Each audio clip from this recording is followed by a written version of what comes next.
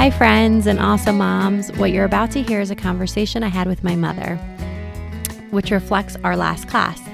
I brought up some of the questions that came up in our Awesome Moms session in order to further our understanding, gain more clarity, and perhaps fill in some gaps. My mother, Mrs. Horowitz, is a parenting expert. She's taught hundreds of mothers in Baltimore and has done a pretty good job herself. She's also graciously shared her curriculum with us. I hope that our little rehash will help us continue in our pursuit of awesome momness. And with that, Ima. Okay, so hi Ima, how are you? Great, Baruch Hashem, Aidel. It's so nice to be here with you. Amazing. Thanks so much for giving me your time. I want to ask you about something that came up this week in our group, in our Awesome Mom group. That's what we call it, our Awesome Mom group, because it's just a bunch of moms that are all awesome and wanting to learn how to be even more. We were talking about helping children develop a sense of belonging. And we said that we do this by having the children of all ages contribute so that we can create a positive cycle. They contribute, then they feel needed. They feel like they belong to this unit, to this family, to this home, and continue contributing. And that's a very positive cycle. First, before we go into the topic, is there anything you would add to reinforce how important it is for children to feel like they belong, or anything insightful about contributions, or, So to underscore the importance of contribution, children who grow up in families where their contribution is not needed, where there's a lot of help in the house, or their help is not accepted. And this is a big one, because even in houses where help might be needed and parents appreciate the help, we live in a society of perfectionism, especially we like things done perfectly. And therefore, a lot of times our response to the contribution that's made by children is anything but perfect. And we often send them the message that, oh, what you did is cute, but it's not really, going to be used, or it's not really needed. It's just something that's like cute. Just a simple example of, children bring home projects that they did in school, like a honey dish for Rosh Hashanah. And it's made out of plastic, and it has glue all over it, and it's ugly. And, many parents will say, oh, that's so nice, thank you so much. But it never makes it to the Rosh Hashanah table. It never makes it to the Shabbos table because it's ugly. And so the message that we clearly send the child is, it's not good enough.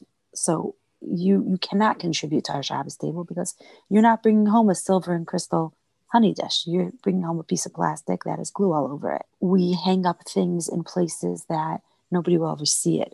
Child brings something home from school, a painting or whatever, and it doesn't get hung up in a prominent place in the home. It gets hung up in maybe a bedroom or in the basement, or it doesn't get hung up at all. The message that we're sending, that we don't mean to send it, but very often the message that we're sending is that unless it meets a certain level of expectation of perfection, then it's not good enough for our house. And so the two messages that are sending are, number one, extreme level of chashivas, of importance we give to perfection. And then the things that you do are not perfect, and therefore they're not good enough to hang up, or to use. So it's not that's one way that we send the message that what you're doing isn't good enough, and that doesn't help a child to feel like they belong. Another thing is when they actually help out and we go and redo it.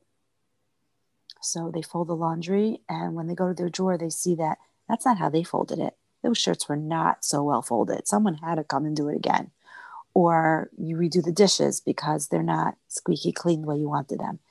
Now, I'm not saying you have to eat off of dishes that are greasy or soapy, but it's important that when you teach them to begin with, that you teach them to do it correctly so that there isn't soap on the dish when they finish. So they understand why it's so important to have the soap off. So it's important when you're teaching them to begin with that you go through it completely, you teach them completely. And then also, if something does have to be redone, it's not done in a way that it's clear to them that all the work they did was for nothing. So there's a very big difference between a soapy dish that you can't put in your cabinet and a drawer that has shirts that are not, or undershirts that are not folded completely correct. Undershirts doesn't make a difference. They're still going to be able to wear them. They're still fine.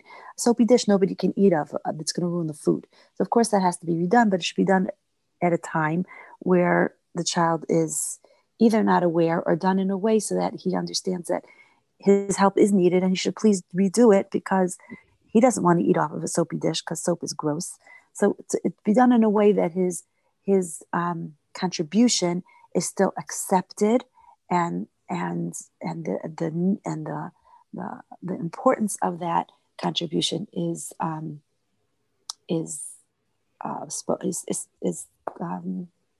mentioned. Right. So you're saying it's much more important how we, not necessarily how we respond with our words to their contributions. It's more how we show if we really like and appreciate what they did through our actions and like how we acceptance. Yes. Okay. It's at least as important as I really appreciate what you did. It's so helpful when you're around. You're a great team player. All those things are important to say, but your actions have to be on par with that. They have to be parallel. Okay. I'm interested actually because I do this a lot. I'm curious if this is a total mistake or if there's any place for it. When since I'm very honest and blunt in a way, I find that when the kids, I'm very genuine in the praise when I really do appreciate it. But when it's really not so helpful, I say, I know this is fun for you and you're welcome to do it, but it's not the most helpful. The most helpful is if you do this and this and this. If you want to do this because it's fun for you, then great, have a great time. But it would be more helpful if you do it like this. Or if you do this other, for example, girl likes to cut the lettuce. So I taught her a few times how to do it in a way that's like the pieces are like could fit in your mouth, like in one bite. And then, and she's not so good at it. And she makes big pieces. And she puts them in the bowl, but she loves using the knife and being in the kitchen and she likes it. And I encourage her because eventually she'll learn how to do it well and then it will actually be helpful. But I do sometimes say like, this is not so helpful right now. It's more helpful if you read the baby a book so that I can do this fast and then we'll have supper. That's more helpful. It seems like it's like cushioning to say like, oh, thank you. That's so helpful. And then serve the salad with big pieces and have the kids screaming, not really have been helped. Okay, so I think basically you answered your own question, but I would like to add that, like you said yourself, she'll eventually learn to cut it correctly. The question is how often you're saying that. How often are you saying, it's really more helpful if you go do this. It's really more helpful if you go do that. It's really more helpful. If you're constantly saying that you have to reassess, what you're asking her to do or what she wants to do or at what time or how you're able to fit it in. Maybe you could go read the baby a book. It definitely is a turnoff for a kid to constantly told that. As far as praise is concerned, we definitely have a problem in 2020 praising properly. I like to say that praise should be with 3 S's: sincere, specific, and short, sincere, and specific. To the point. Thank you for helping me with the salad. It helps get supper on the table faster. Sincere, the pieces you cut this time are better than last time. If they weren't, don't say it. Don't say it.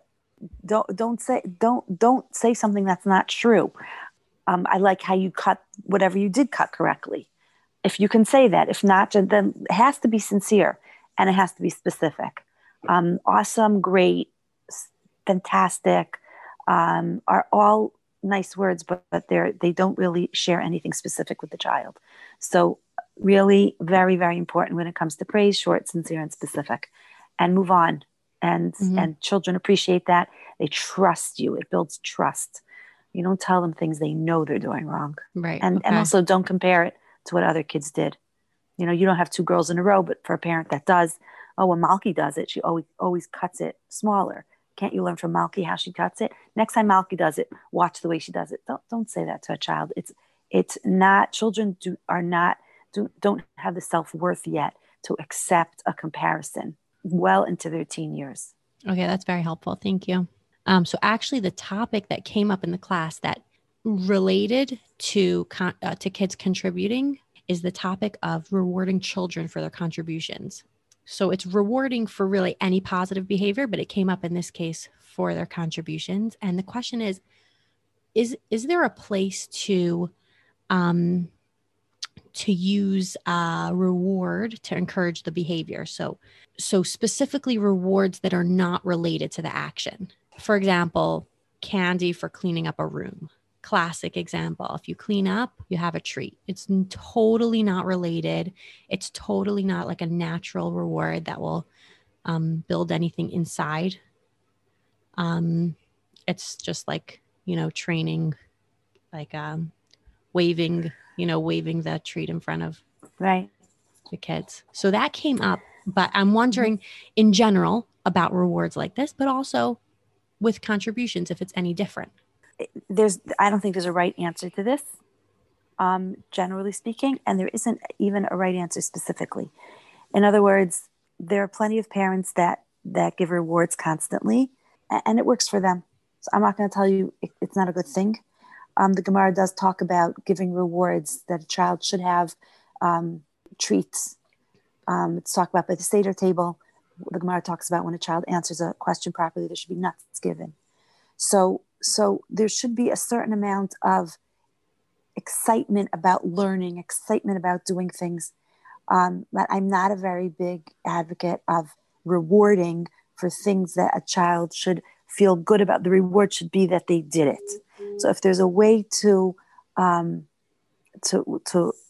encourage by the positive feedback that they get from what they did, that is much more chinuchi than giving them a lollipop when they clean up their room.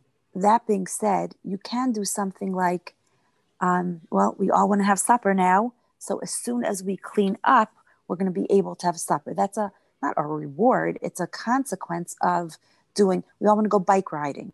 So as soon as our rooms are cleaned up, as soon as the games are put away, whatever it is that we're doing, as soon as homework is done, then we can go ride bikes. Then we can go take a family trip. We're going to do that anyway. Question is when we're going to do it. As soon as you do your responsibilities, then we're going to do that. I wouldn't use any of those words. But I would say we have a trip planned today, or we're going to go Sunday afternoon, we're going out for ice cream, or we're going to the park, whatever it is. These are the things we have to do first. As soon as we all do them, Ima has to do this, Malki has to do this, Rachel has to do that. As soon as everyone does what their job is, then we're able to go. That also gives an opportunity for chesed. When Malki doesn't finish and everyone else wants to go, Ima can say, okay, Malki, everyone would like to go. I'd like to help you finish so that we're able to go. So you build into that, it's X's responsibility, but other people can help out as well, so that it's good for the whole family. It shows, it teaches chesed. It teaches, that you to the extent that you can be part of the solution, it's a good thing to do. So to answer your question, I'm much more of the school of natural consequences, both positive and negative, than to bring in external rewards and external punishments. I'm not a big believer in punishments. A punishment that's a natural consequence. I mean, if your clothes don't make it to the hamper, they don't get washed. It's not that I'm punishing you. It's that the clothes that are in the hamper get washed. So if you want them washed, make sure they get into the hamper.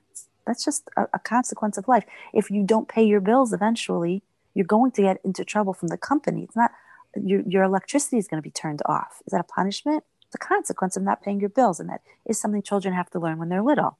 And one of the ways they learn it is if you don't take your lunch to school, you don't have lunch. Now, some people will hear that and say, oh, that's so cruel. You're a cruel mother. I think there's a tzad to say that you're cruel if you go and bring them their lunch. because then, they not, it's a little, most schools have peanut butter and jelly or something to give the kid. They're not going to starve. We're not asking you to, starve your child, but they don't eat at supper time. Supper's over. The children don't starve. They'll learn that supper is supper, and you need to eat when you're called to the supper table. And usually it's it's never done with anger, and it's a consequence. We're not running a restaurant. So these consequences are not, I don't consider them punishments. I consider them a way of teaching a child that there is a seder in a house. There's a time and a place for everything, and everyone has a responsibility to be part of things. Now, there's also times when that's not going to work out, and a kid comes in and says, the whole neighborhood is playing now, and we're in color war, and I'm captain of the team. Like, there are times you could say, okay, I'll put supper aside for you, but that has to be done before the fact, not after supper's put away and they come and go, but I was playing color war. No, you need to do that beforehand. We need to discuss that. We need to to decide that you're coming in later. So these are all consequences of being of my behavior, and these are all things of being part of a family. I belong to the house. We eat supper at 6:00. If I can't come at 6:00, I have a responsibility to come in and share that I can't come in. That's part of belonging to the home. We want you at our supper table. Okay, sometimes you can't be there because of other responsibilities. Okay, but that should be discussed ahead of time. In both ways, this is a lot of what we were talking about, is how to make the consequences, the rewards, and the positive and negative consequences, which we say reward and punishment, but how to make them natural. So that's a lot what we were talking about. I don't know. There's two things that don't work so well. And one is, in my experience, is sometimes even when you present it in a totally not emotional and a totally natural, like, as soon as we do this, then we can move on to whatever it is we're going to go do. But a lot of times that's met with a lot of frustration and disinterest, and like, why do I always have to, or I didn't make the mess, or all that kind of thing. So I try to say, like, it's not as relevant who made the mess. It's more that this has to be done in order for the next thing to happen. But it's like, practically speaking, it doesn't always, kids don't always respond so well, even when it's not emotional. Sometimes it's emotional, and then of course it's never responded well to. But absolutely, if it always worked, we wouldn't be dealing with children. We'd be dealing with robots.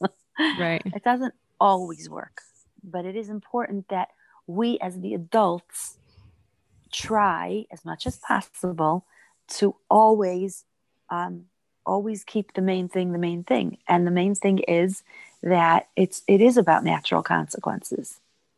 It is. And it is about, if we're able to do this, sometimes kids don't want to do it. You can understand that, but they have, and they will learn that if Ima has to do everything, then we might not go to the park at all. And the older kids will understand it more than the younger kids. And the older kids might pitch in and do some of the, responsibilities, quote unquote, of the younger kids. They might be, and that's nothing wrong with that. That's fine, because the older we get, the more we see that, we can do more, and we can help out more, and that's fine. Is it always going to work? It's not always going to work. But as they get older, right, it works more and more, because they see that you follow through. And sometimes things can be done as a natural consequence that's out of the blue.